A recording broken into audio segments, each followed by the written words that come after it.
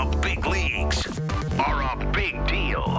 This is Baseball Central with Jeff Blair and Kevin Barker on the Sportsnet Radio Network.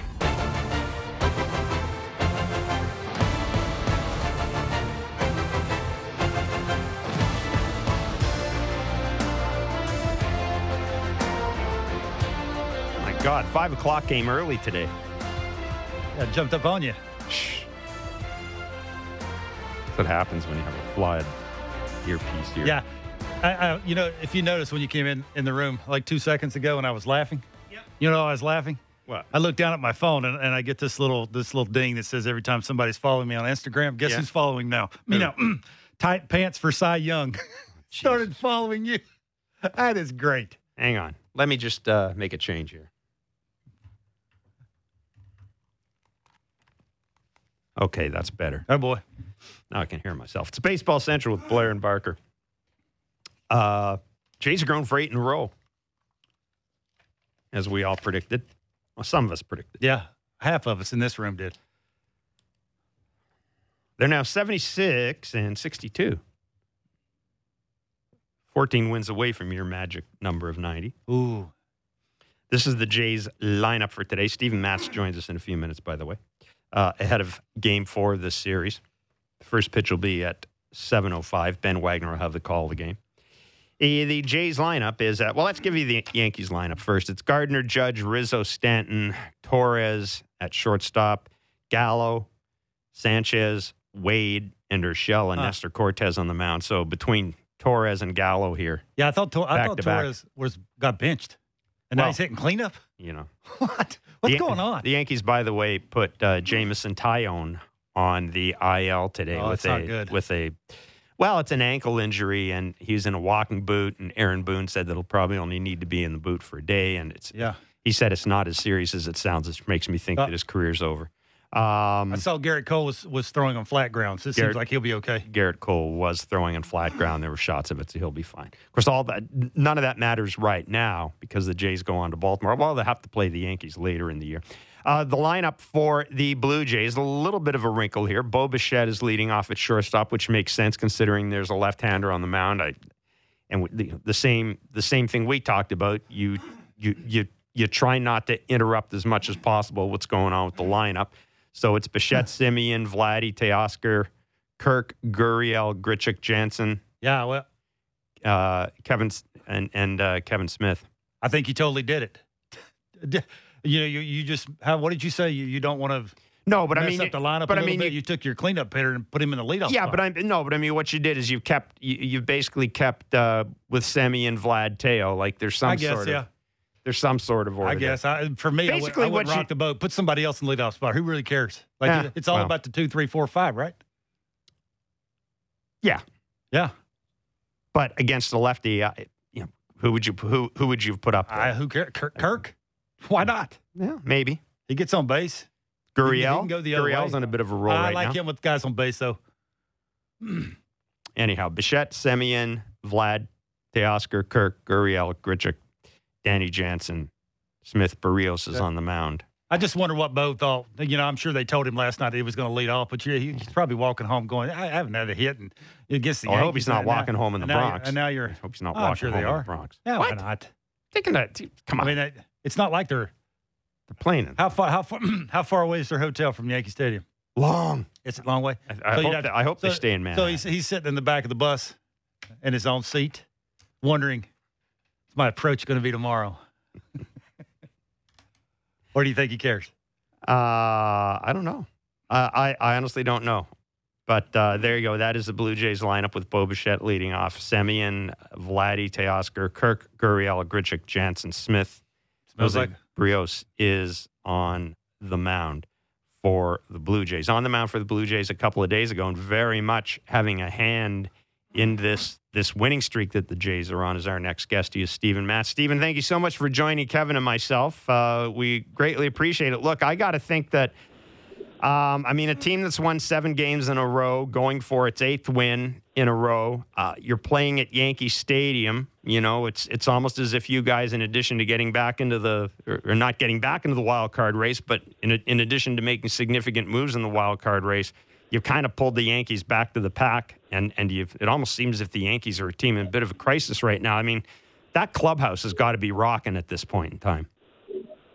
Yeah, we're definitely rocking, but the other thing is we're not trying to get ahead of ourselves. We got a lot of baseball to play down the stretch here, and, just kind of talking to one of our trainers, and it's exciting, but also it's like, hey, each individual's got to take care of what we need to take care of, and, kind of keep focusing on that type of stuff. So it's exciting, but we're not getting ahead of ourselves either. We know that there's, a few weeks left in the season, and, we're going to be playing some important baseball, so.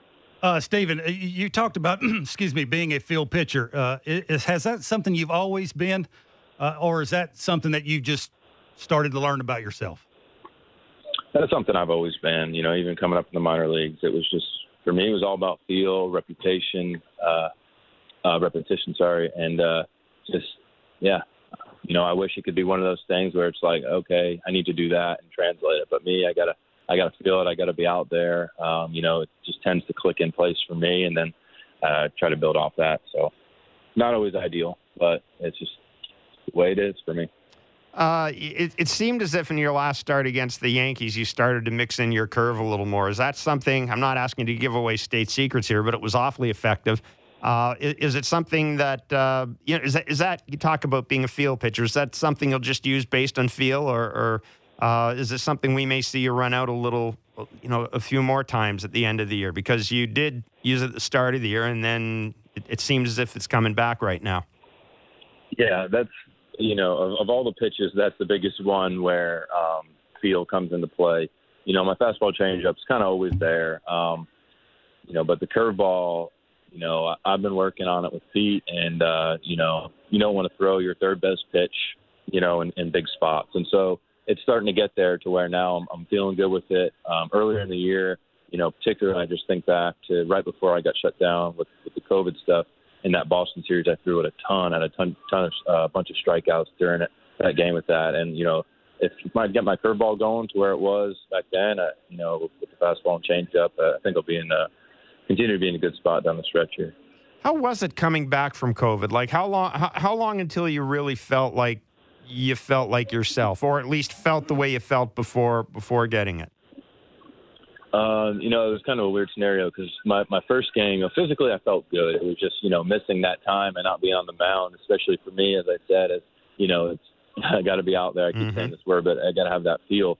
That was the biggest thing. And so it took about 2 starts, but, we got a rain out in Baltimore, which made me miss that Tampa series. So I was able to throw like a simulated game back at my home during the All-Star break and then come back and throw another long bullpen. So that kind of helped me out as well. Then after the All-Star break, I was back to where I was feeling good again.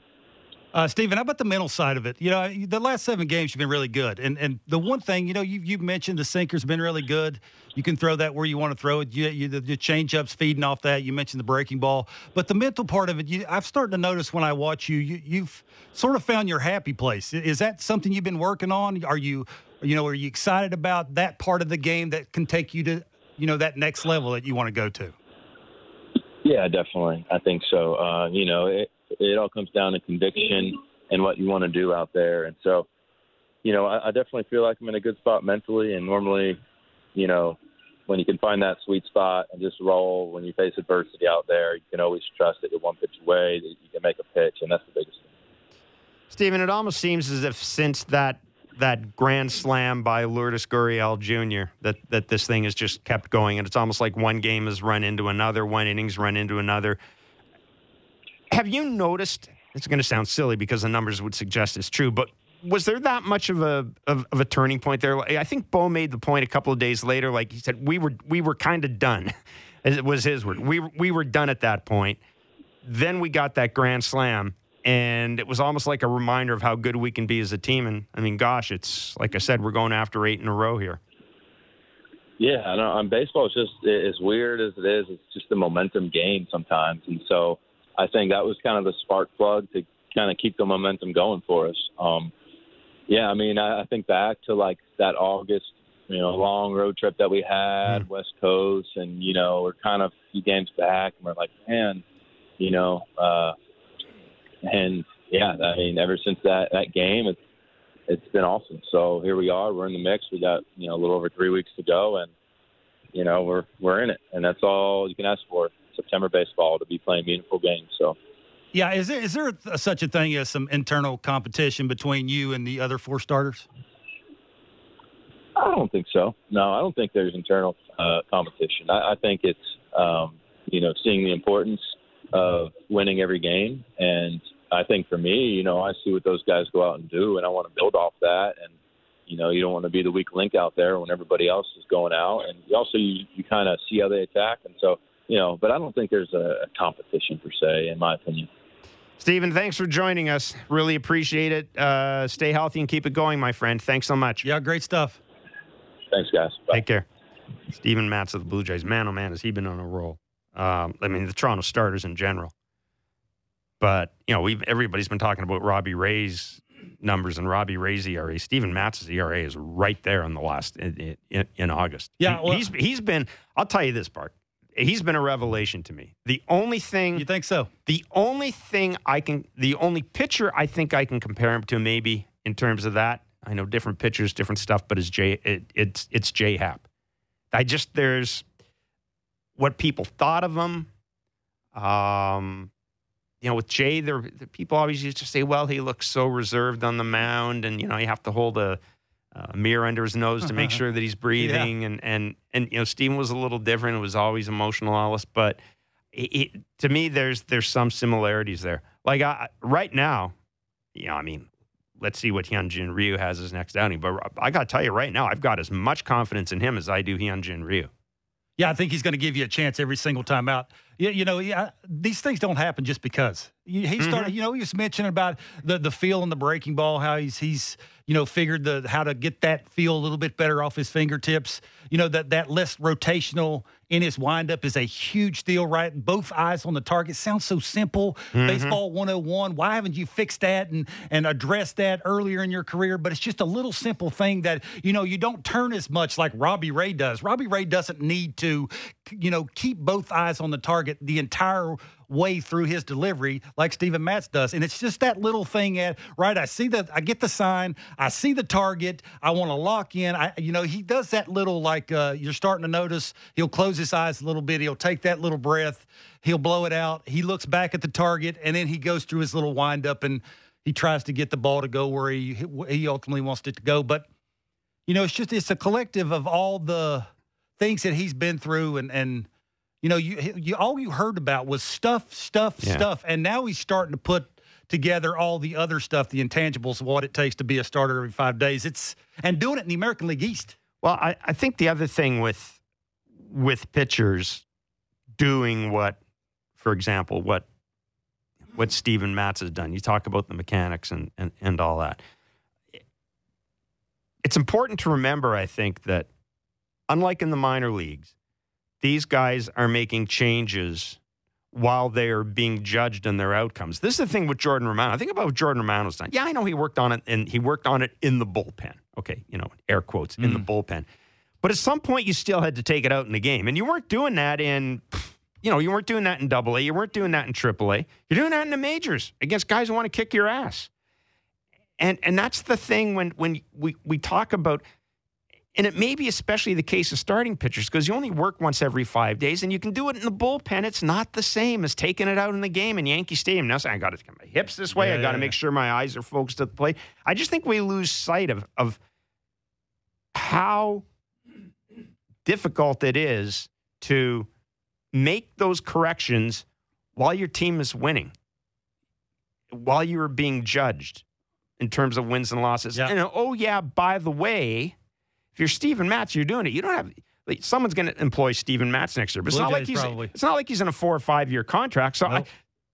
I just think that sometimes we need to give these guys a little more credit than we do for making changes while the season's going on. While stuff matters. Yeah, it's not the easiest thing to the things you just mentioned, and then even Jordan Romano trying to be a closer, trying to never mind the mental aspect of it. Exactly right, and it's. I'm with you. I was a guy that tried to do that, tried to make big changes on the fly at the big league level. Probably cost me big league time. And you know what? Truly did. And I'll tell you what, especially with all the video in the game right now, guys know when you're trying to make changes.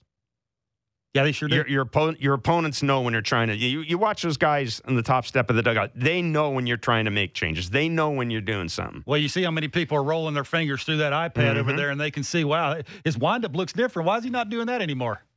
Let's do a very quick reset before John Sterling joins us. Looking forward to that. The Jays, as we mentioned, will take on the Yankees, the fourth game of the series tonight. Here are the wild card standings as we speak. Oakland is beating the Chicago White Sox right now. So as we stand, Boston holds the first wild card spot.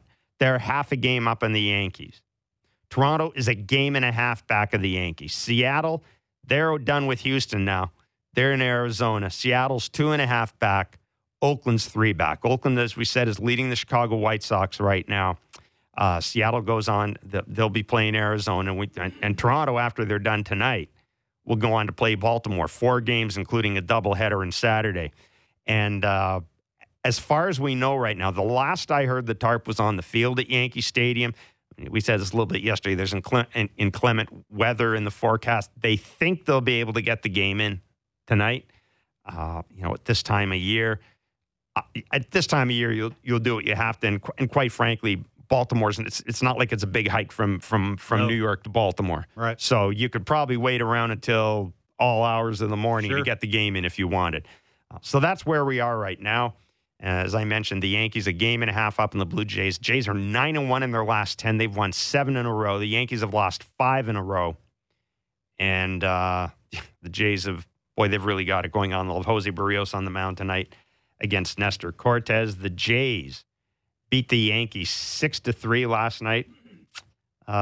Kevin Barker and Alek Manoah had to fight his way through.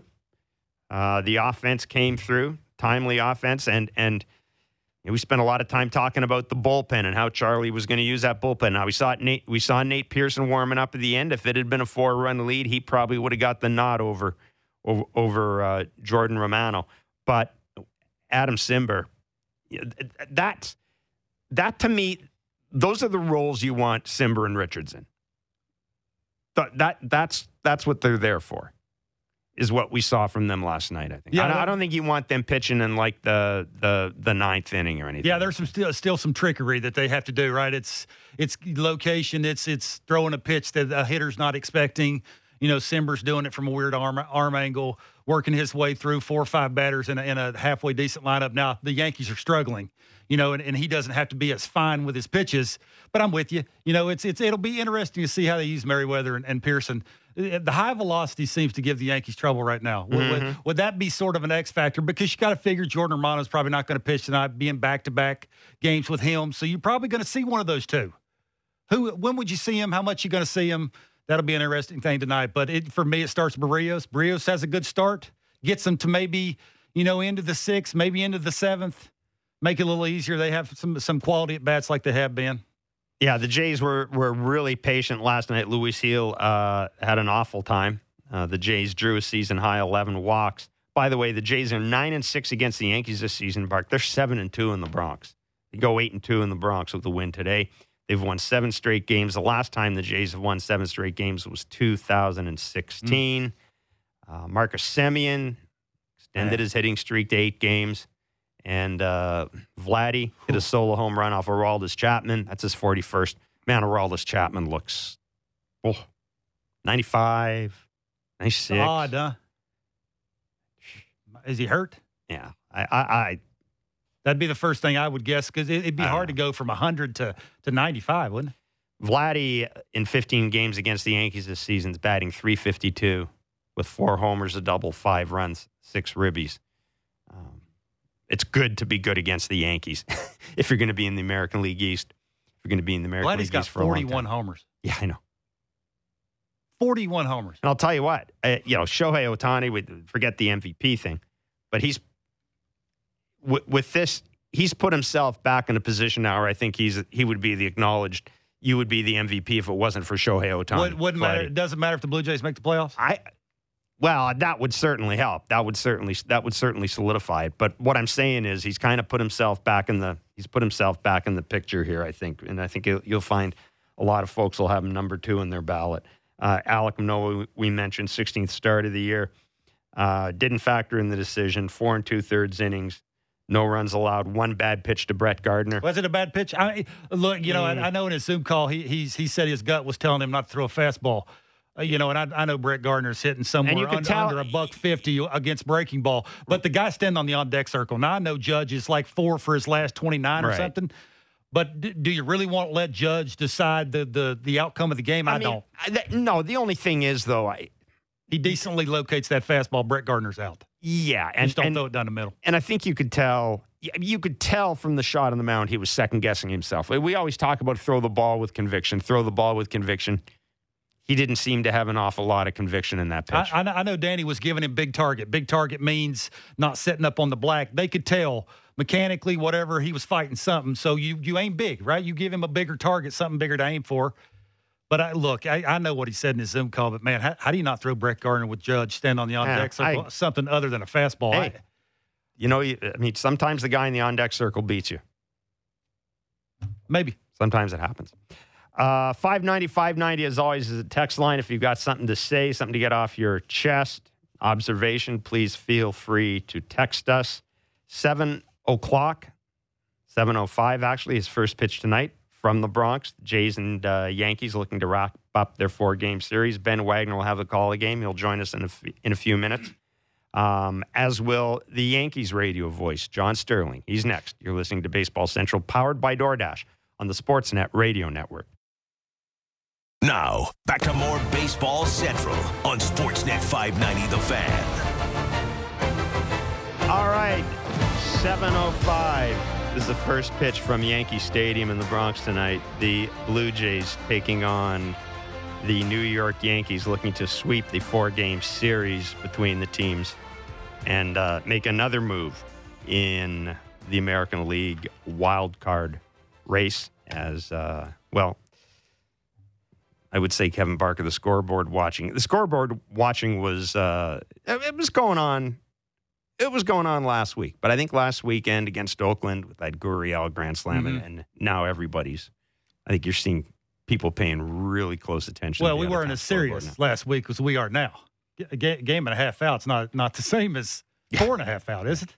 And it's not just that; it's the number of teams between. That's right. There's still plenty of games left to play, of course, including after today, the Jays have another series against the Yankees.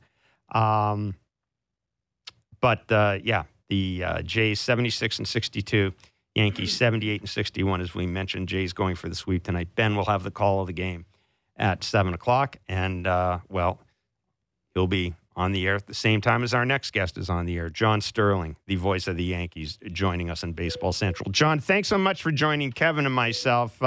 It's a real privilege, a real treat to talk to you.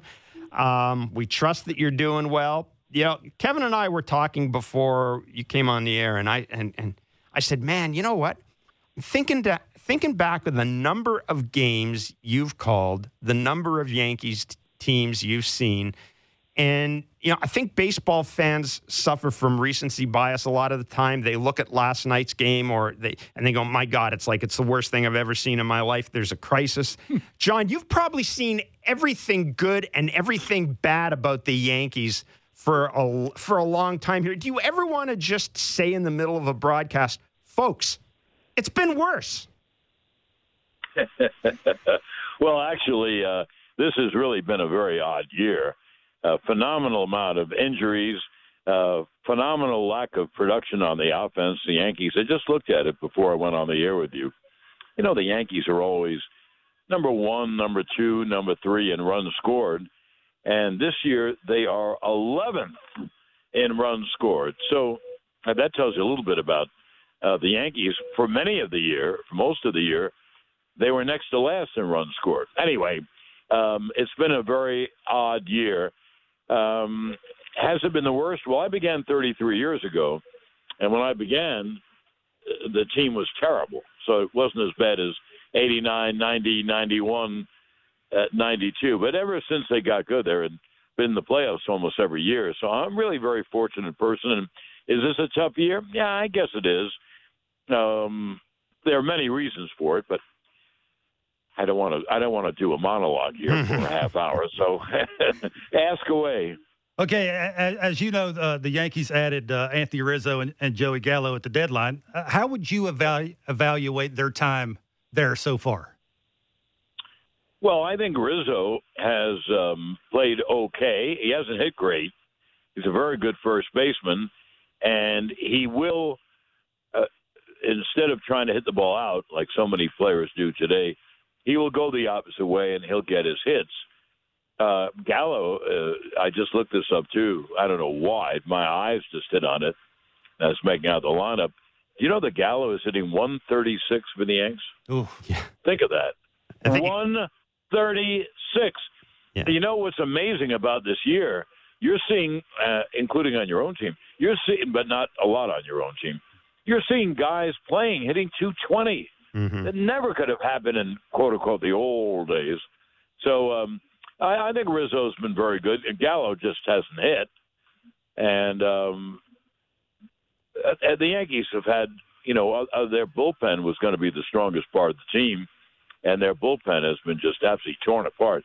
You can't trust Chapman. You can't pitch him. Britton is out for the year. Their best relief pitcher, Loaizaga, is now on the IL. They just put Jameson Taillon on the IL. I mean, it may not be the Yankees' year, Yeah. Well, and yeah. I understand there have been a lot of injuries in the bullpen and that, but I was watching Aroldis Chapman last night, and look, I've been lucky enough to spend time around the Yankees during the postseason and all that as a writer, and I, honest to God, I was watching that last night and I was shaking my head. Now I haven't seen every Yankees game this year, but man, when I'm seeing Aroldis Chapman, 95, 96. That would give me do you think there's an injury there, or is it just just ineffectiveness? I don't think there's an injury. In the beginning of the year, I've never seen him so dominant. He added a splitter to go with the slider and, of course, a great fastball. And, I'm not good at numbers. I don't do numbers. I don't do stats. But in the first month, April, maybe 2 months, April and May, he was perfect. He had no ERA. It was 0.00. What happened, I don't know, but he has been very poor the last few months, and I think it's a great lack of confidence. He doesn't know where the ball's going. And when he misses, he misses back to the screen or he misses in the dirt. So anyway, that's a big problem that they have. They can't turn to Chapman, and now that Loaizaga's gone, there isn't much there. Chad Green is there right now, is their best. John, do you have any idea what's going on with Gleyber Torres? No, either do the Yankees. There's a guy who in the last full year, I don't count 2020 as a year, but in 2019 he hit 38 home runs. Now, I know that was the year of the home run, but he hit 38. He has 6 this year. So that's, you go around the team and there are other problems. You look at the ball club when you write the names and you think, gee, what a great hitting team. But obviously, as I've told you, it has not been a great hitting team, not by a lot. Okay, now you're the perfect guy to ask this about Derek Jeter, and because you've seen him a lot with the Yankees. Where does he? I didn't see him a lot. Well, I didn't see him a lot. I saw every single game that Derek Jeter played, and there's a writer up here, a really good guy, Brian Hoke, who went to Jeter about a week before the end of the year, it was last year, and Brian Hoke said to him, do you know that John Sterling has seen every single game you've played? And Jeter said, in true Jeter fashion, boy, he must be tired of seeing me play. Anyway, he's a very unusual individual in every single way, and it brought a tear to my eye to see Derek go into the Hall of Fame. Okay, where does he rank as greatest Yankees ever? Well, I don't think it's possible to do that. I honestly don't. But I guess if you had to do it as a gun to head, I'd say Babe Ruth and Lou Gehrig and Joe DiMaggio and Mickey Mantle and Yogi Berra and Whitey Ford and Derek. That would be my Mount Rushmore of Yankees. By the way, excuse me. Yes. I left someone out, didn't I? Mariano. There you go. Yeah. Well, you're entitled. Anyway. That's a big mount. That's a big mount. You need about 20 Mount Rushmores to fit everybody in there and do them justice. Fellas, one thing about the Yanks that I am very proud of, because I grew up in New York and I had a dream to be the Yankee announcer, which I had no chance. And I've been on the air forever, and it was just amazing when I got the Yankee job in 1989. But anyway, they won their first pennant 100 years ago today. Wow. Well, not today, but 100 years ago, 1921. And they won their first World Series in 23. And look what they've done in the 100 years. So they have a great franchise. Things haven't worked out this year the way we all thought they would. And, I once was leaving a ballpark in Seattle with Lou Piniella, and Seattle was having a terrible year. And I said, well, what do you think? He said, well, I think we'll get a little better. He said, if not, we'll be good next year. So that's how I feel about the Yankees. If they don't make the playoffs, and there's a great chance between Toronto and Boston and Oakland and Seattle, they're all within 2 on the loss side. If they don't, well, you know what? They will re-up. They'll go out and get whatever players they need, or go back to the farm system or whatever. So I'm really not worried about the Yankees. They're a great franchise, and they will be a grand franchise. But as you know, after winning 13 straight, they have lost 9 out of 11. So they've had some rocky times, and they have, a game we play every day. Mm-hmm. And as you know, we go to Toronto next week. Yep. Is that next week? I think it is. Yeah. No. It's in a couple of weeks. It's the last week of the year. We play 3 in Toronto. I'm That's looking right. at my Toronto schedule, yeah. or else I would know it. But anyway, the Yankees have to go win games, and if they do, they can make the playoffs. If they don't, they won't. And they're going to have to find pitching from somewhere. I heard Aaron Boone say on a program today, well, I think we can get better, about hitting it all. I think we get, he was, normally they're the number 1 team in the league, and now we're not this year. And but I if it hasn't changed by September 9th, when is it going to change? Yeah. That's very right. Yep. No. Okay. Absolutely. Well, I want you guys come on over when we're in. Oh no, wait! I'm not going to Toronto. What am I talking about? I'm such a jerk. Oh, you'll be there. Jerk. You'll be there in spirit. You'll be there in spirit. Okay, I'll be. Yeah, go into my booth and say hello. No one will be there, but I will. Okay? I will do that. Hey, say hi to Susan for us, please. Pass on our best. She's right over here, looking as beautiful as ever. Nice. Give her a wave for us. Thanks, John. Thank you so much. Okay, thank you. Take care. Take care now. That's a great John Sterling. That's awesome. I like that little laugh about it. That's great. He's got to be like so used to winning. It's just like, there's no vacation in October. There's like, for a fact the Yankees are always going to be in the playoffs. Yeah, it's and I've often wondered about guys who are longtime voices of teams, and I know when Jerry was here, the idea that I understand that you are relaying to folks what is happening on the field. And you're trying to paint a picture with words. But every now and then, I would find it hard to just not say to people, it has been worse. Yeah. It has been worse than this. And I think, most baseball fans, I think they know when their team has gone through bad stretches. Very few teams have sort of had decades and decades of success. I think it's about who's going through the issues. That's the thing, like the Stantons and the Chapmans. Yes. You're paying tons of money for exactly reasons for these moments and like you this, know what? And they're not very good. And you know what the thing is about the Yankees, and it really is true. It takes a good postseason for people to kind of welcome you into the Yankee family. That's You know, there are folks who only played for the Yankees for a couple of years, but are beloved because they came through in the postseason. Yeah. And that is the ultimate Yankees measuring stick. And you know, you look at this team. There are a lot of guys out there that Joey Gallo. Just think if he starts they don't have that, but they don't have that, right? They haven't won there. They haven't won that thing. They haven't done that thing that all great Yankees teams, you know, as Yankees fans will tell you, all great Yankees teams do, and they don't win every year. I get that, but the point is, if you ask a Yankees fan, the best Yankees team you've seen in your lifetime, it's always going to be a World Series champion. Sure, always. You know, we can talk to Jays fans. Say, Jays fans. The best Jays team you've seen in your lifetime. There are Jays fans out there who'll go, well, 2015. Mm-hmm. It was a great team. Didn't win the World Series. No. That, I think, is the difference. 590-590 is the text line. Jays and Yankees. Jays going for a sweep tonight in the Bronx. You're listening to Baseball Central, powered by DoorDash on the Sportsnet Radio Network.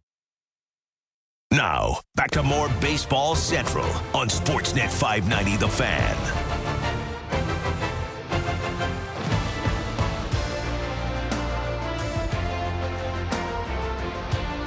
MLB's basically told us stop testing and just treat the symptoms. So we're like, no, we're going to figure out what's going on and keep, you know, then try to keep this thing under control. So MLB asked you to stop testing?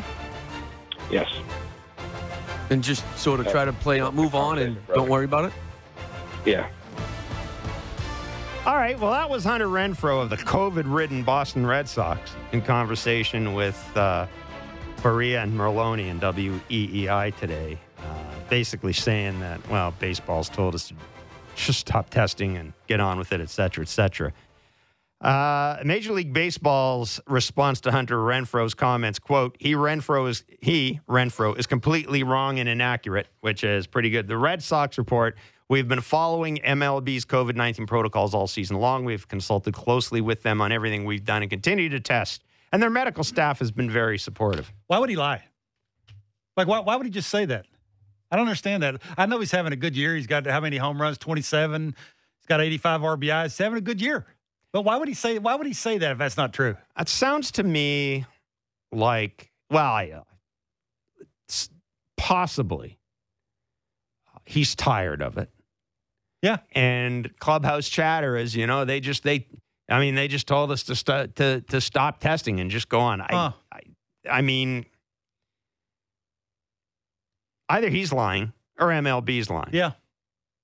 So I like to assume that he's misinformed and MLB isn't. I cannot imagine the commissioner's office would send out a press release that's a lie.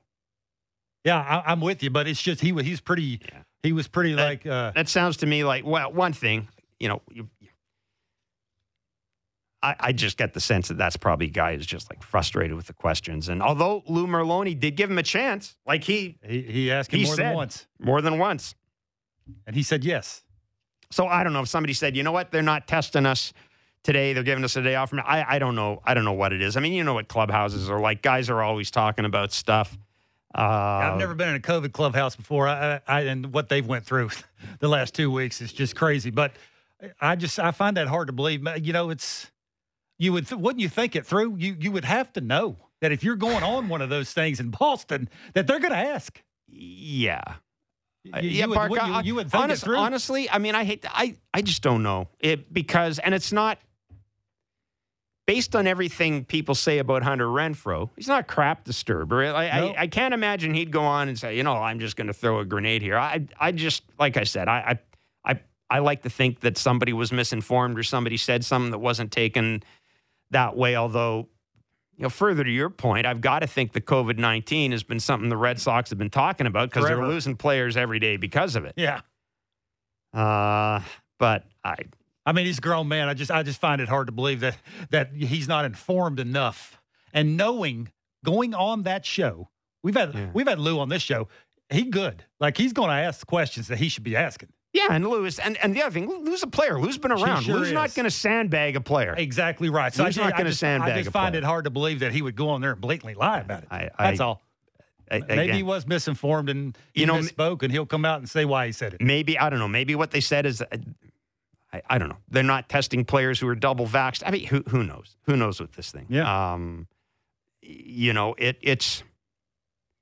It is odd that it seems in baseball, it seems as if it's almost a team-specific thing where it really, really bites. Like the Yankees have issues with it. Mm-hmm. The Red Sox have issues with it. And the Red Sox are one of those teams that's 85% vaxxed. So in a lot of cases, what you're getting is guys who have been vaccinated or testing positive for COVID-19. And I do know, I mean, I've been led to believe that a lot of the vaccinations in baseball were the J&J one-shot deals, and that there's some concern that basically the effectiveness of that vaccine can wear. I don't know. I'm just saying what the baseball chatter was. That's what guys were talking about down in the ballpark this weekend when we were when we were down there about just some of the issues that are going on. Yeah, every once in a while, it's okay to say, I really don't want to comment on that. We're trying to take care of it in-house, and hopefully it gets over with soon enough so we can get on with it and make a run at this thing. How about that answer? Especially in Boston, where it's become such a talking point. I know.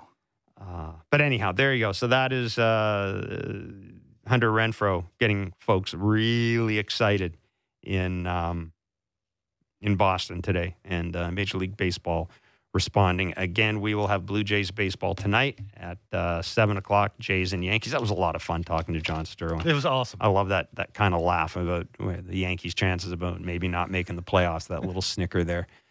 Jays lineup: Bichette, Semien, Vladdy, Teo, Alejandro Kirk, Gurriel, Grichuk, Jansen, Smith, Brios on the mound. Gardner, Judge, Rizzo, Stanton, Torres, Gallo, Sanchez, Wade, and Urshela for the Yankees. Nestor Cortez on the mound. We're going to take a deeper look at the Jays batting order. Ben Wagner will join us at the bottom of the hour before he has a call of the game. Again, 590 is the text line. Any thoughts, any comments? The Jays folks, they are the win tonight. They could move to within half a game of a wild card spot. I smell sweep. This is what I think. It's setting up that way. If Barrios has consistent spin on his breaking ball, it's setting up that way. With now he's mechanically made that change and can get it out the glove a little quicker and have the late life on the heater and the sinker. If he has spin on the breaking ball. A little bit of good news as well. I guess this qualifies as good news. George Springer apparently took batting practice today, and according to Charlie Montoyo, could be in the lineup tomorrow when they go to Baltimore. I would imagine he would I imagine he'll be DHing. I think Charlie's been pretty clear that when he does play, he'll be DHing. Yep. But George Springer looks like he could be good to go tomorrow. And think back to how bad this team was without George Springer earlier this year, and they're winning despite not having them. Which is a sign of clearly it's a sign of the fact that in particular Semien, Vladdy, and Teoscar and Lourdes Gurriel Jr. Yeah, but I don't want to state the obvious though. But those 5 starters that they got are really, really good right now. Really good. Yeah, they. Best American League East for me. I don't think there's any doubt. No, there's no doubt, and that includes Tampa. They don't really have any starters, but they got a bunch of different arm angles and power they can throw at you. But you give the ball any one of the 5, you're feeling okay if you're a Jays fan. Well, I will say this: at the start of the year, I don't know, we got a minute left here. At the start of the year, if I had said to you, you could take any one of the Jays' 5 starters, put them out in a big game, and you'd like your chances, you would have laughed at me. You're crazy. You would have laughed at me. And now it's true. It's entirely possible. Robbie Ray's winning the AL Cy Young. What? Who knows? Ben Wagner joins us. We'll go to the text line. We'll take a deeper dive into the Yankees and Jays. The Jays going for the sweep in an hour, folks. You're listening to Baseball Central, powered by DoorDash on the Sportsnet Radio Network.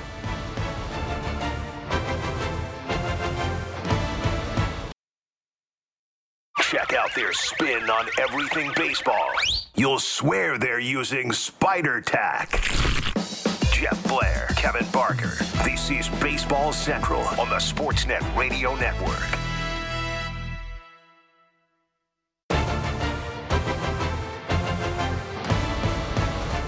Well, in 1 hour, the Jays will be on the field in the Bronx, taking on the New York Yankees, looking to sweep their 4-game series and pull to within a hair of the wild card. Like what you did there. I don't know what I did there exactly, but anyhow, it's Blair and Barker. Ben Wagner will join us at the bottom of the hour. He'll have the call tonight from the Bronx. Hopefully the weather holds and they get the game in. And well, he's not in the Bronx. He's here. Yeah, but the game's in the Bronx. You said he's from the Bronx. He'll be in the Bronx. Well, he'll be here. That's not true. Well, you're lying to the people. Lying to the people. I made a little mistake. Just a tiny mistake. So there you go. That earlier today, by the way, we got the ballpark cam at Yankee Stadium. Garrett Cole throwing from flat ground. The Yankees made a move today. They put Jameson Taillon on the IL with an ankle ligament injury. And that won't have any impact on this series for the Blue Jays. But I mean, it's the last thing the Yankees need is to put somebody else on the IL. The Jays lineup for tonight is as follows: Bo Bichette leading off. George Springer apparently took batting practice today. Should be able to play tomorrow. Will not play tonight, obviously. So with the lefty on the mound, Corey Dickerson is on the bench. Bo Bichette leads off. Marcus Semien at second. Vladdy's third. Teoscar's fourth. Alejandro Kirk's hitting fifth. Gurriel is in left field. Grichuk's center. Jansen's behind the plate. Kevin Smith at third base. Jose Barrios on the mound for the Yankees. Gardner, Judge, Rizzo, Stanton, Torres, Gallo, Sanchez, Wader, Shella, and Nestor Cortez on the mound for the Yankees. So Kevin, basically what Charlie Montoyo has done is, this is basically the lineup without a leadoff hitter. He's like taking Corey Dickerson, scratched him off, and said, "Okay, there's the lineup." Yeah, I think so. From last night. Also, too, if he's trying to kill a couple birds with one stone thereby. Bo hasn't been getting any hits in Yankee Stadium. He'll put him in front of a red hot hitter in Marcus Semien. Maybe get him a, I don't want to say a hanging breaking ball, but get him something in his zone that he can hit. And oh, by the way, Bo's hitting .336, slugging .511 against lefties. Yeah. So maybe he's trying a couple of different things. It's an opportunity. It's an opportunity, isn't it? It's a ton to ask Bo, though. You basically are asking him to go from driving in runs to now working counts. Think Bo's capable of that? The reason why that I've had when I've had conversations about people around the team who aren't really a giant fan of Bo leading off is because of the 1 or 2 pitch outs. You get an opposing pitcher in a groove in a hurry because Marcus Semien ain't taking pitches. That's fair. He looking straight. If it's in that window, he letting it eat, and neither's Vladdy.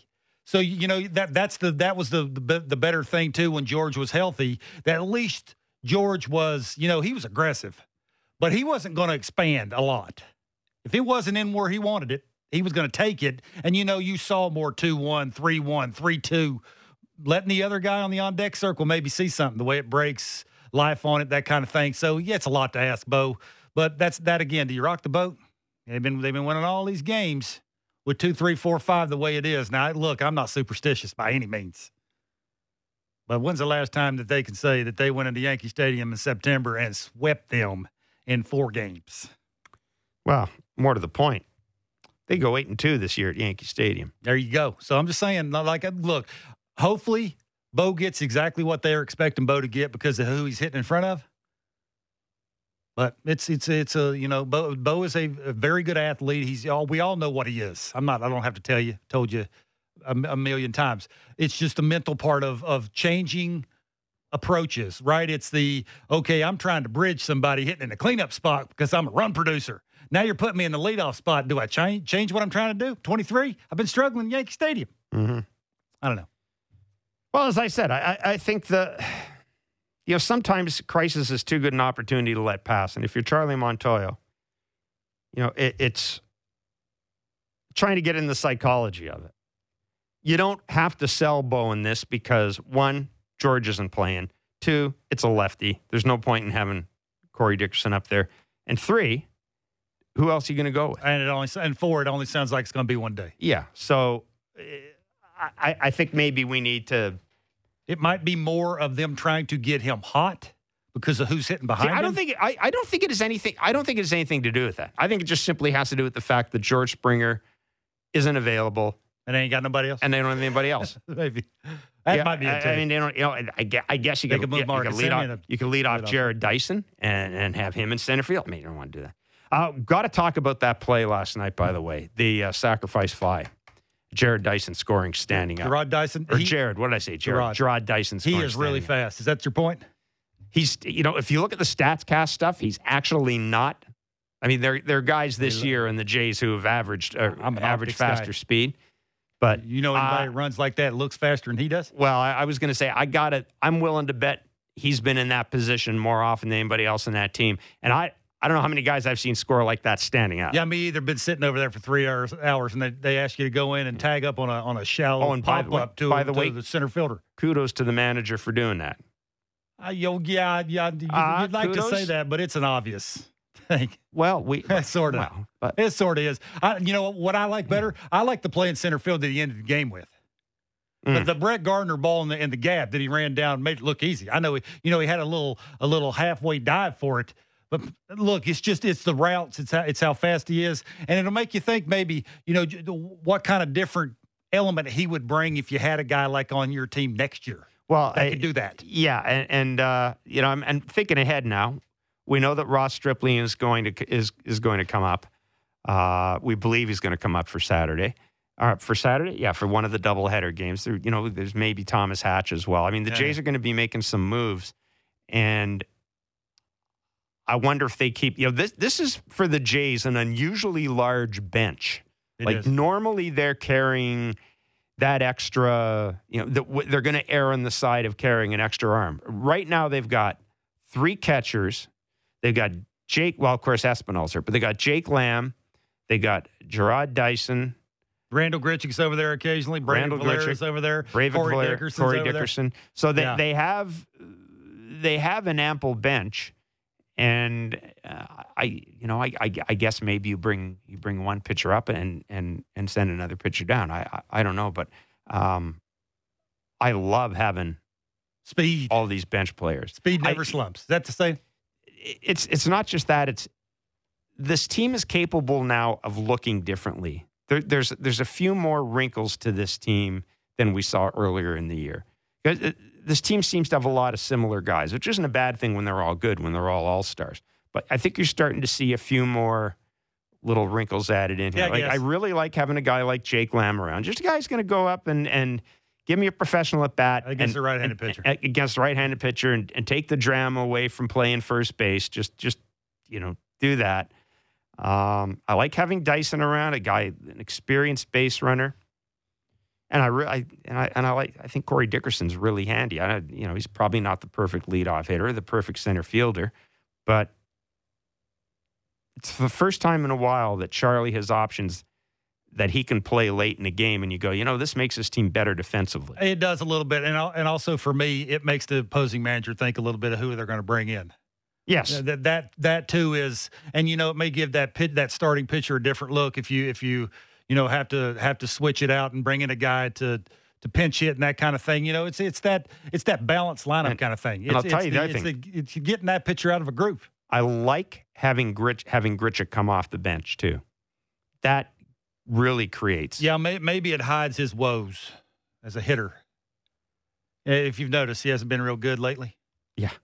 So, if he was playing well, he wouldn't be sitting over there. He'd be playing center probably. But I'm with you. Are they going to win because of their bench? Probably not. Are they going to lose because of their bench? Probably not. I think that's the point. Is they got enough good enough guys in their lineup now with the way their starting pitching is that Charlie can bring in a really speedy guy that can tag up on a ball that nobody else would tag up on. No matter what StatCast says. Optics told me that's the fastest guy I've seen on the Blue Jays team this year. All right. I'm just saying. What does Jose Barrios have to do tonight? Well, he's got that establishing in, which is what they're trying to do against the Yankees. The slow bat is a thing with the Yankees, and the consistent spin on the breaking ball. That's another thing. He's got to be able to manipulate a couple of them, right? Throw one for strike one. Expand one with 2 strikes.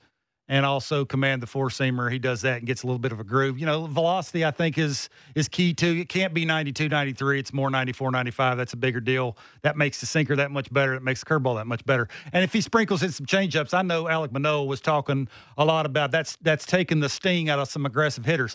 The Yankees are cheating. That's at least what I see to hit velocity. And the reason why Alek Manoah said – you throw changeups to those guys. I think that's what he was trying to talk about, Brett Gardner throwing him a changeup instead of a heater. Because Brett Gardner, let's face it, is cheating to get to the heater. That's why he's hitting like $140 and some change off a breaking ball. He's way out in front of everything because he's got to get it geared up a little bit sooner to get the barrel out in front of the plate. So I think it's a mixture of a bunch of things. But early on, it's command of the sinker, and it's the spin on the breaking ball. It's consistently throwing spin. It's not throwing one that's good, 3 or 4 bad in a row. It's consistently 1, 2, 3 in a row, and then he'll expand and bounce a fourth one. That's when you know he's locked in and he's going to have a good night. We appear to be having some issues with our text line, so apologies to those of you who have been reaching out to us. I may just throw this thing against the wall. Do you think that'll help? I would think not. It'd probably make you pay for that. Right. Yeah. Anyhow, it's just frustrating. It's like you tell people 595 is a text line and nobody's sending it out. But anyhow, we shall carry on as the Jays and the Yankees. Look, I can see Shy and Shy. Hey, I can see Shy. He's not waving at you. Yeah, he's just pointed at me. He did not. Shy and Arash are getting down there to deliver some CNN quality journalism. I have no idea what they're going to say, but I bet it's when does Nate Pearson and Merriweather get the ball? That's what they're going to talk about. Yeah, well, we mentioned Nate Pearson was up in the pen, and Charlie kind of said that 4 runs, you would have seen him. Yeah, I don't know what that says about the confidence in Nate Pearson. I mean, I think more than anything else, he can't get enough outs with a 3-run lead. No, I look at it this way. Finally, they're treating it. You're treating Jordan Romano as a closer. You're saying, it's not a safe situation. Forget it. We're going to go to another guy. Which I am a big believer in that. If it isn't a safe situation, I don't want Jordan Romano in the game. It makes it makes a difference. It just makes a difference. I don't want to waste those bullets on a 4 or 5 run lead. I just don't. And I would presume tonight that Tim Meza would be the guy who would get the call. Certainly, Julian Merriweather's been activated. Jordan Romano got 8-9-1 in the lineup last night against the New York Yankees. Mm-hmm. That's a little bit to my point is you can read between the lines here a little bit when it comes to the confidence that they have in Nate Pearson and whoever else is not Jordan Romano, Tim Meza, Trevor Richards, I guess, Adam Simber, I guess that's your 4 guys. It's just I thought with a 3-run lead facing the bottom of the order, if there's any time to give the kids some confidence. Maybe I'm reading too much into that. I mean, you take the wins while you can get them. Maybe tonight they're not going to have a choice because a couple of those, or maybe 3 of those guys aren't available. Yeah. As I said, I'm hoping, I think we're all hoping that the weather holds off. It looks okay now. Though again, as I said, there's inclement weather in the forecast at Yankee Stadium. Mm-hmm. But it's also they're going on to play Baltimore. So, it's not as if it's a long hike. I've got to think that they'll do whatever they can to get this game. And if you're the Blue Jays, you really want to get this game, and you don't want to have that game against the Yankees kind of hanging over your head. You do not. You want to sweep them, get them out of the way, move Bingo. on, and go do some just standing up on the Orioles in a hurry. What could go wrong? Yeah. Ben Wagner is the radio voice of the Jays. We're going to take a break and come back. Ben will join us. You're listening to Baseball Central, powered by DoorDash on the Sportsnet Radio Network. Now, back to more Baseball Central on Sportsnet 590 The Fan.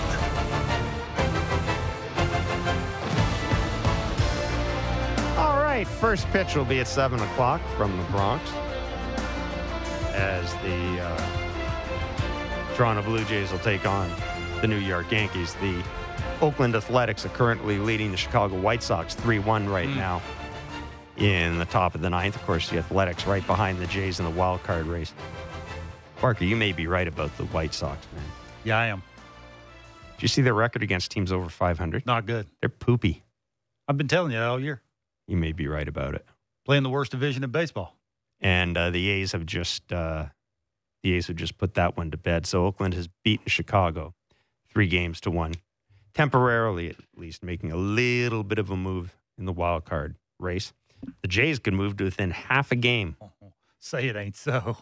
Say wild it card ain't spot so. tonight with a win over the New York Yankees. Ben Wagner, the radio voice of the Blue Jays, joining us. We all had this planned, right? I said we were all looking forward. Yeah, you did. And I remember saying that. Well, I did say if they beat Garrett Cole, they'd be going to the playoffs. But You said 83 and something.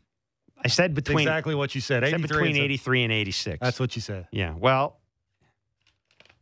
if Baltimore ends up sweeping them. Oh, can you imagine? Any surprises? We talked about the Jays lineup here with Bo leading off, and it just seems to me as Ben is what Charlie just did. Well, George Springer isn't playing. He may be playing tomorrow, by the way. George Springer isn't playing. It's a left-hander. I don't want Corey Dickerson leading off, so I'll just take yesterday's lineup, scratch out Corey Dickerson. Away we go. No. Oh, no. I think this plays into a couple of things. All One, right. he's done this with Bo before, right? And we know Bo's not going to change anything about Bo. He's not going to go up there. He's not going to work a he's count. not going to work the You're count. not taking pitches? He's not taking pitches. One thing we've learned since Bo Bichette's become a major leaguer, he's not taking pitches. But I also think this is a byproduct of what happens later in a game. And it's come up a couple of times in this series against New York and twice last night, too. Do you want Corey Dickerson coming to the plate in a big moment, late in a ball game with a runner in scoring position? Who do you want? What bat do you want? Where do you feel more comfortable? And we saw it, I think it was in the first game of the series. No, second game in the series, because Springer was in the lineup on Labor Day. Right. It was the second game in the series, and it happened again last night. So instead of bumping up Marcus Semien and shifting everybody up, you just flip-flop Bo, get him into the leadoff spot. Okay, that makes way more sense than I know. What you said, okay, I get it. But just moving everybody up and not moving anybody around, does that not make more sense? Like Marcus Semien's pretty good late and close. He can hit velocity. So you're saying going Semien, Vlad, Bo, and Teoscar. Just move everybody up. Which he's also done this year, right? Yeah. Right. And that was the key where we hear about the top five, keeping the top five in order, or the top four, whatever it is now.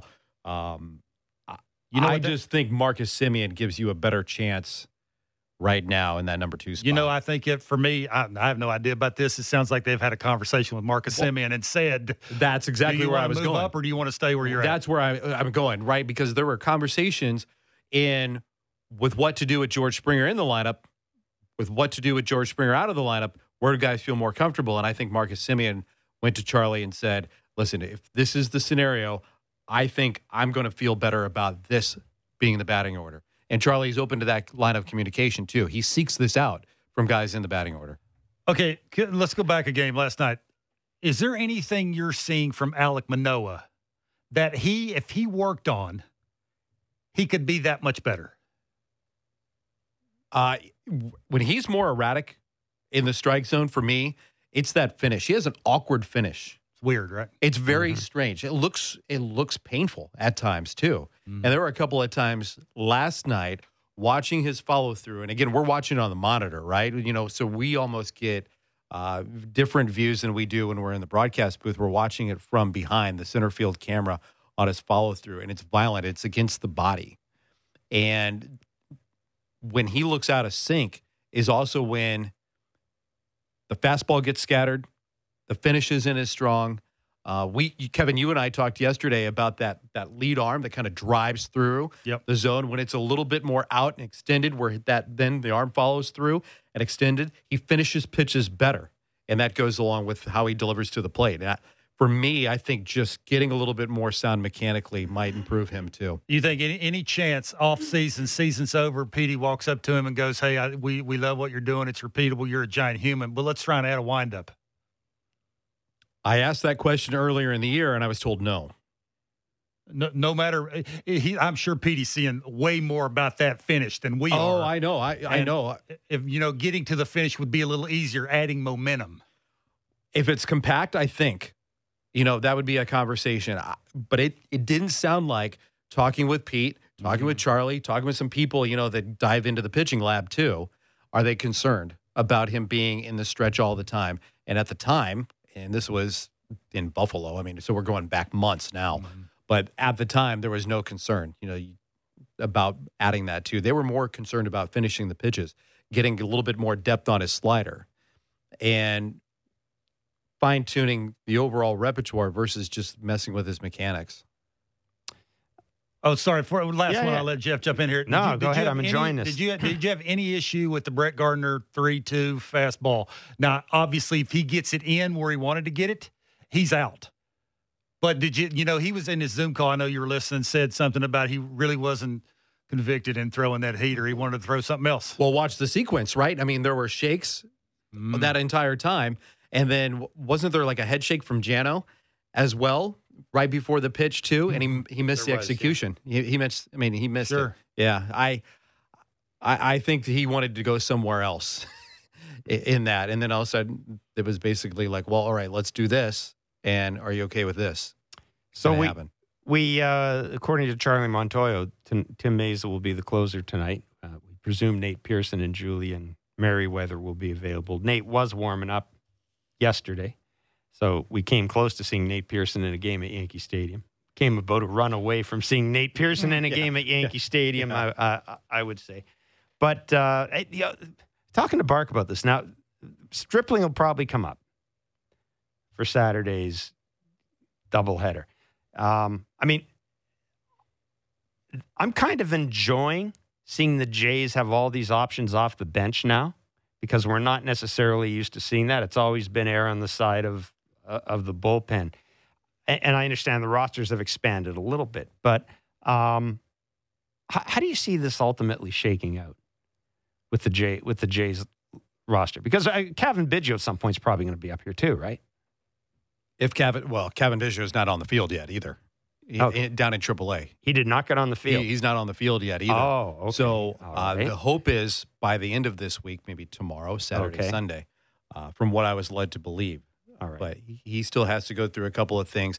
He's been active. He's been on the field. He's been throwing. But remember, it's a left arm injury. Right. So I don't think there's a big rush to get Kevin Biggio back up in this roster or on this roster. I think as long as things keep rolling, you've got some flexibility. And if you do need a couple of extra left-handed bats, you've got more flexibility later in the ball game. We've seen Corey Dickerson go out and play center field. We've seen Randall Grichuk go out there and play center field. Teoscar change corners. Whatever necessitates, down the stretch in those final couple of innings. One, to improve your defense in the outfield, but also then how do you stack up and use matchups in the batting order? I just don't see any rush from a position player standpoint unless Josh Palacios somehow gets healthier. That's another left-handed bat, but he's dealing with a wrist issue. And he's a guy that's got pretty good speed. So could you drop one of those left-handed bats and get a guy that you're more committed to in terms of the future up in the big leagues? Maybe that's the case. I think pitching right now, though, will reign supreme. And especially around the doubleheader. That's the most important part. You set that up perfectly for me. Who pitches game one of that doubleheader? I think Ross Stripling is going to come up. He got the little tune-up in AAA with Buffalo with an inning and a third. Yep. It lines him up perfectly, even though it's on technically short rest. It's fine. That was not a taxing. That was a tune-up, basically, in AAA on his rehab assignment. And then Hyunjin Ryu, I'm told, is going to start game two, which that had a lot of question marks around it. Well, yeah. Anytime a pitcher volunteers information about an injury, I have all sorts of bells that go off. He took himself out of the game. Because, yes, he did. And I've covered enough baseball and people out there saying, well, what do you mean? Trust me, there's something about a guy volunteering a forearm issue. And why it was hurting. In September. Yeah.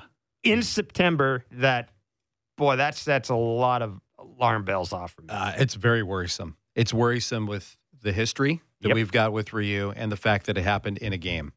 And when he comes in here, I think we talked on Tuesday, right? Like, why do you have to dust off the slider all of a sudden in September? Like, why not just keep it rolling? Why are you tinkering with things? Why? Just keep throwing every fifth or sixth day. Well, especially since we're led to believe that he's such a creature of habit, and that he's got such a programmed approach to things.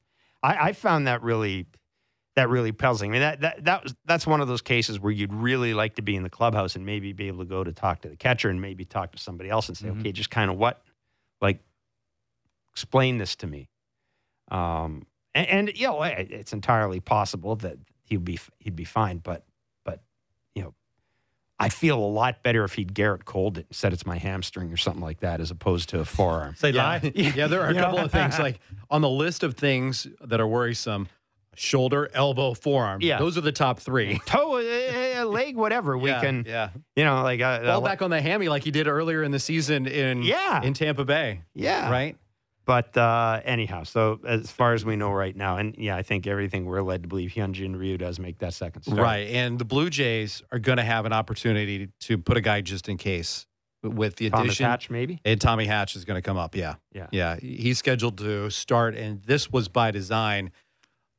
With Buffalo having the off day on Monday, they set that rotation up if there was a need in the twin bill to get Hatch to be the guy you ruined available. it for me. Because now I was all excited about Ryu's going to make his start, and he's all healthy, and now you're saying there's a he'll still make a backup plan. Well, there's always a plan for a plan, Kevin. There's always a but that's the thing. You're going to add a guy. But what kind of guy do you add? Do you add Brian Baker back and then option him back? That's a power right-handed arm, a guy that you already got a little exposure to. You just optioned him back. That would be an easy move for the Blue Jays. That's just one example. But the fact that they go after depth, one can cover, depending on which game.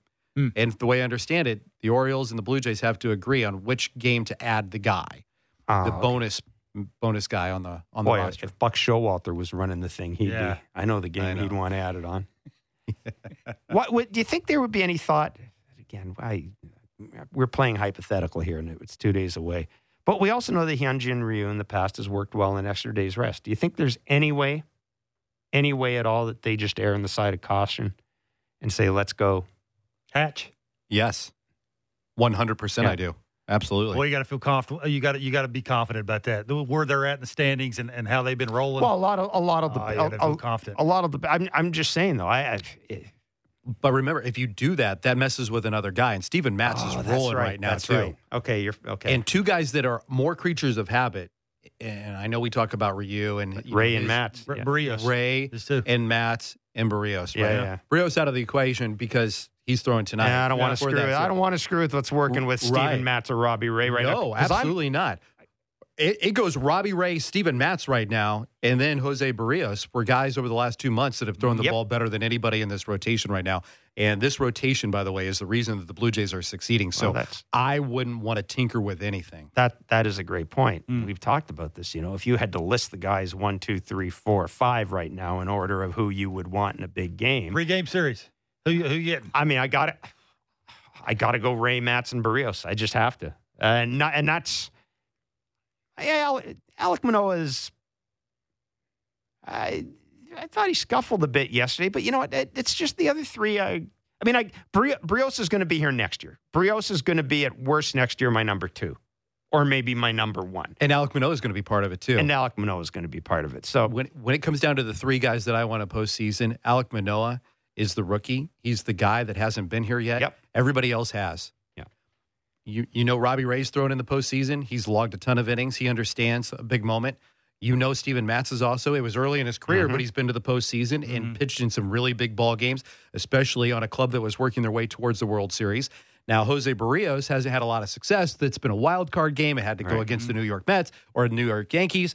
And maybe tonight would be a better indicator because he's matching up against the Yankees again. Not saying that that's going to be the postseason matchup. But this is a good little litmus test. It is. And I know that his numbers against the Yankees haven't been great. But luckily, for whatever reason, Clint Frazier's not playing. He has some decent numbers against some Yankees. I'm looking Gardner's 4 for 10. Gallo's 1 for 10. Judge's 3 for 5. So some decent numbers. Rizzo's 2 for 6. But it's The Yankees as a team have hit 263 against them, but remember, this is New Barrios with the not over your head. Yeah.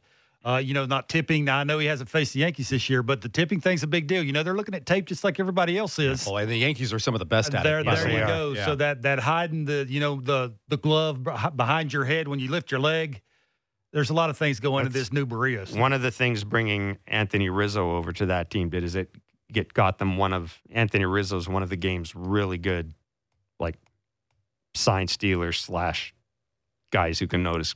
You see him chatting on the bench last night on a couple of the camera cutaways? He is known as a guy who is very, very adept at. You talk to go back and do some reading on that Cubs World Series team, and there was him and David Ross. Man, it was like a college of guys who could pick stuff. I'm glad you guys mentioned him. How do you pitch him?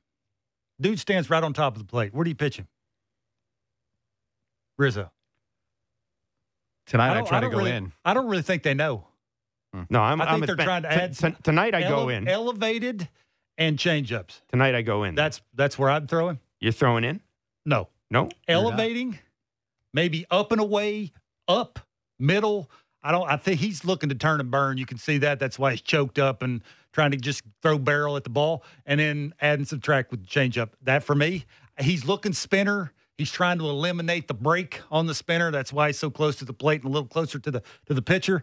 I think you got to speed him up, elevated, and throw the changeup. That might be the one guy then Jose Barrios pitches differently than the rest of this lineup. Maybe. Right? I mean, he is fastball and curveball and a lot of curveball. Yeah, it'd be interesting. It just looks to me like for a pitcher, when you see a guy walk to the plate and stand where he stands, where do you throw him?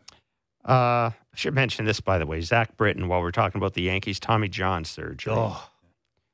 In addition to having a bone chip removed from his pitching elbow, so he's going to be out until the end of 2022. You throw that hard and pronate like he does, it's only a matter of time. So Zach Britton, boy, the Yankees are, and we had John Sterling on. We were talking about Aroldis Chapman. That stunned me last night. 95. That was shocking. I'm sitting here in the studio calling these games, and we get a camera angle of both bullpens. The Yankees bullpen is off there to my right. Yep. And I see the ball keep flying back at Chapman. And he bends over and picks it up. And I'm thinking, is the bullpen catcher this bad? And I pay a little bit more of attention to it because, the 4-hour broadcast, so I might as well watch what's happening in the bullpen.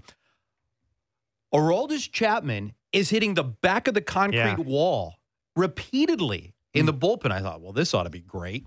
And then, sure enough, it wasn't an act. He carries the same thing onto the field. I mean, he's a completely different guy right now. Mm-hmm.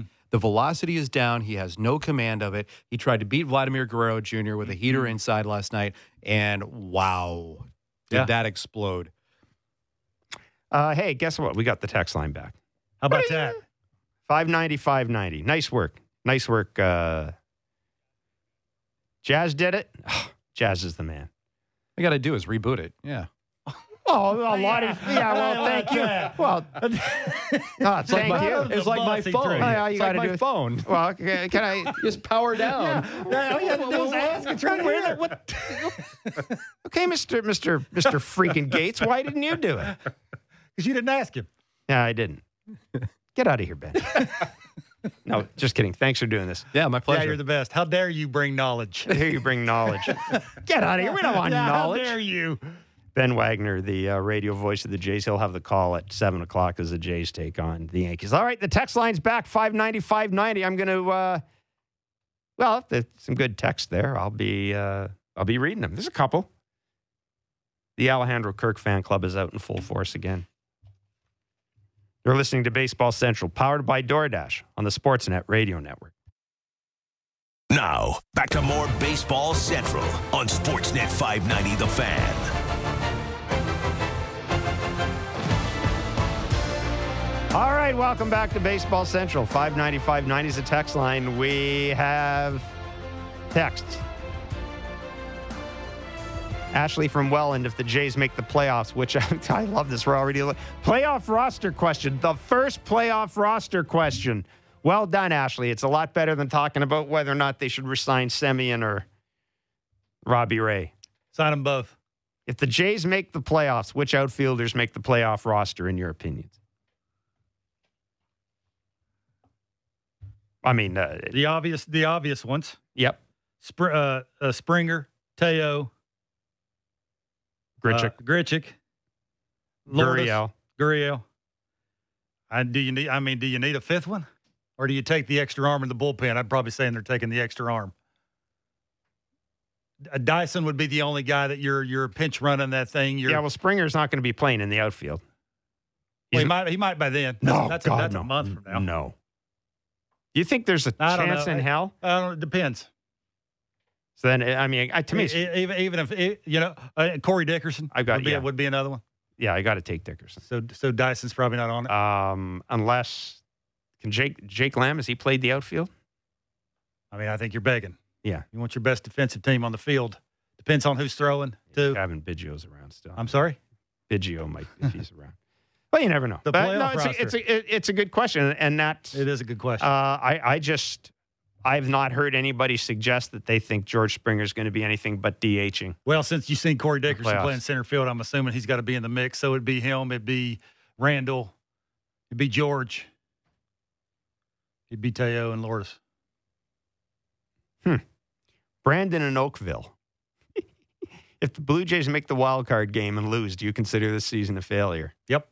Where they played their home games for a third of the season. Yeah, I'm with you. Their rotation's been unbelievable. Could you have said they've been unbelievable in Dunedin and Buffalo to even have a chance to be where they're at in September? Heck yeah. Yeah, I would still be. I still don't think they're all in either. You made a great point about a month ago. Really? You can remember? Yeah, that clearly I haven't made one since. You said they didn't spend big time money on a bullpen arm. No, that will tell you right there that no, they're not all in yet. No, yeah. I think they wanted to be all in the offseason. They spent all their money on Springer, but they spent all their money on Springer. Yeah, and I'm okay with that because George Springer gives you a 6-year window. I just think people sometimes there's a signing out there that makes sense for you long term, and you just go ahead and do it. I think people thought that, boy, they're jumping on George Springer. They're in it right away. Now, George Springer's going to be with them for 6 years. There may not be another George Springer out there. George Springer is a perfect guy for this team. And, if they were all in, I think they would have done more than Kirby Yates. I don't know. You know, we had Jeff Passan on talking about Liam Hendriks. I don't know if I give Liam Hendriks the length of contract he wanted here. But I think if they were, quote unquote, let's put it this way. I think there will be a time in the next 2 years where they will not let term with a pitcher like Liam Hendriks dissuade them. In other words, there will be a time in the next 2 years where they will do with a reliever what they did with Springer. They'll say, you know what? Okay, fine. It's going to take us an extra year. We're going to get that arm in here. And they won't be Kirby Yates in the bullpen anymore. And I look around at this team, and now that this guy, we're watching Barrios warm up there, I think you got all your pieces here, man. You know what you're missing? I don't even know if you're missing a catcher now. You got to solve third base, and you got to solve the back end of the bullpen. Yeah. That's it. If you said to me, Jeff, the Jays are coming back next year with the exact same team, plus Ramirez at third, and a bullpen. No, but what I'm saying, this same group, I'd be completely happy with. Yeah. There isn't a guy out there right now that if they came back with this team, I'd go, oh, God, I don't want to see him. I mean, even the catchers. I'll take 2 of those 3 catchers. I truly will. I mean, I'm raising the white flag in Alejandro Kirk. I'll take 2 of those 3 catchers. I'll take Kirk and Jansen. I'm fine with that. Third base has got to be settled, but other than that, and Richard, Simber, Romano, Meza, they all got spots in my team next year. Absolutely, they got spots in my team next. And you had the big arm at the end of the bullpen.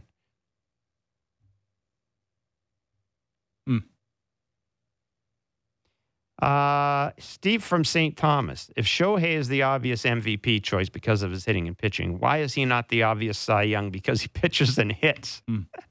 I don't see any other pitchers hitting home runs like Shohei.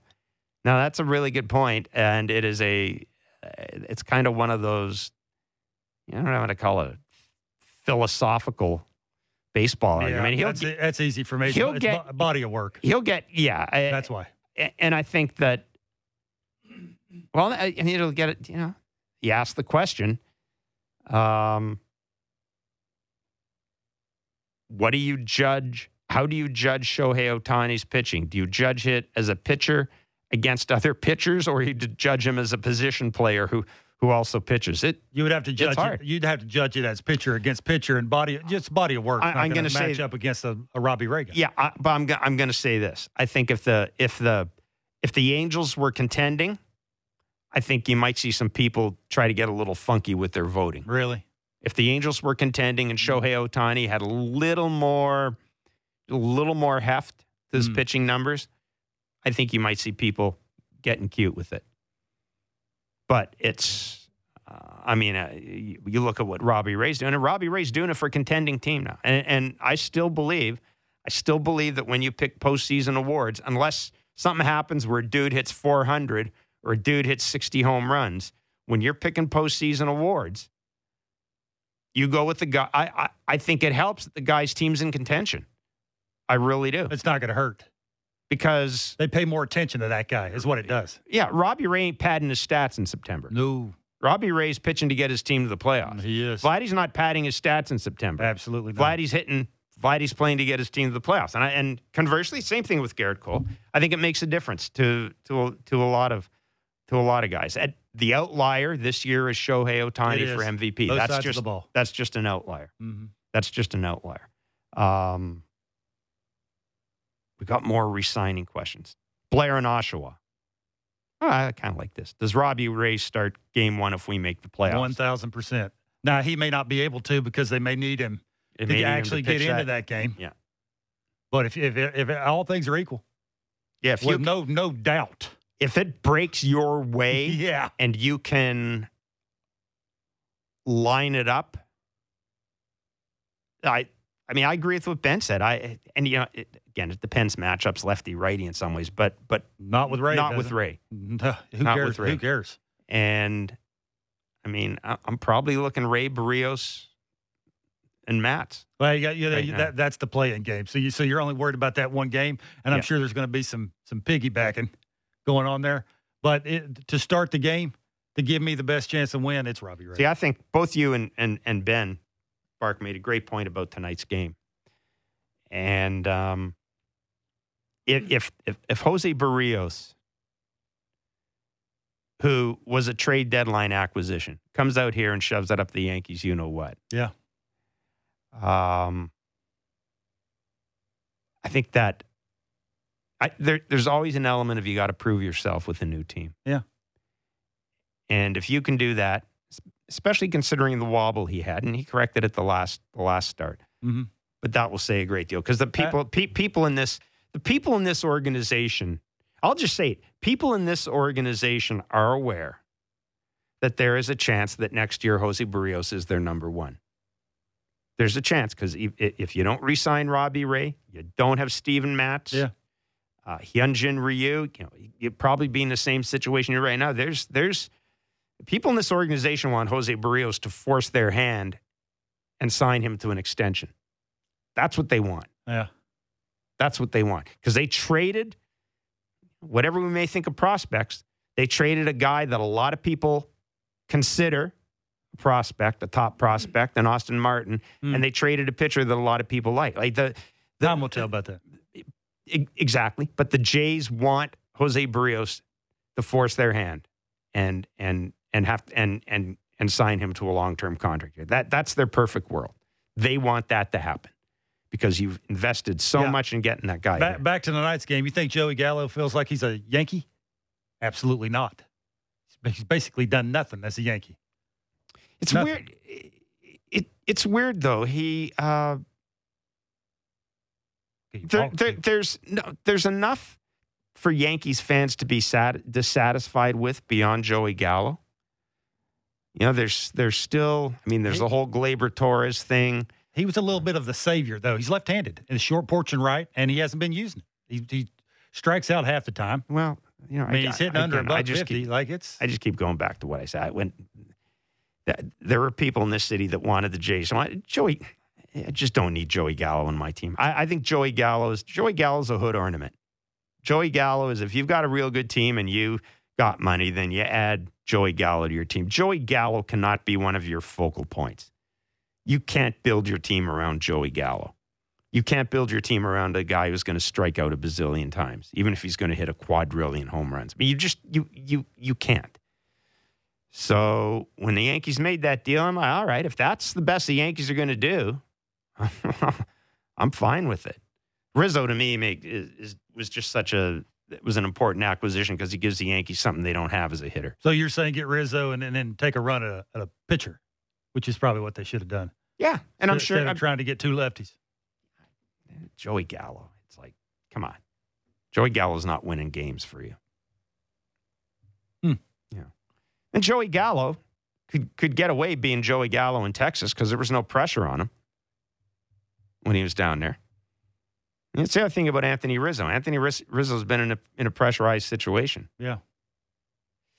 We're just 3 minutes away from, 3 minutes away, more than that. Mm-hmm. We're about a little more than 10 minutes away from first pitch in the Bronx. It is not raining. The teams are getting ready to line up for the national anthem, so that's a good sign. Ben Wagner will have the call of the game. Stay tuned after the game as well for Blue Jays talk. And the boys will be taking your text lines. We're seeing both Nestor Cortez and Jose Barrios warming up. Yeah, you know what's funny with this camera angle? You can really see the difference. Yeah. You can really see the difference with Barrios. Pete Walker behind him. Ben will have the call, and as we said, there is inclement weather in the area, but it looks right now as if they'll be good to go. They have not, I guess they had batting practice. There's no tarp out in the field, so we should be good to go. If the rain does come in later, and but it'd be nice to get five quick innings and a 2-0 lead, 3-0 lead. Thank you. Yeah, it's probably not going to happen. No, probably not. No. They'll wait that out. We were saying that last night as well. Want to thank the Jays for making Steven Matz available to us today. Want to thank the great John Sterling for joining us, Ben Wagner as well. That is it for Baseball Central. We'll be back tomorrow from 5 to 7. Get you set for that 4-game series against the Baltimore Orioles. Let's see if the Jays can finish off this sweep and find themselves half game out of the wild card spot going into a weekend series in Baltimore. Not certain I saw this coming. You're listening to Baseball Central, powered by DoorDash on the Sportsnet Radio Network.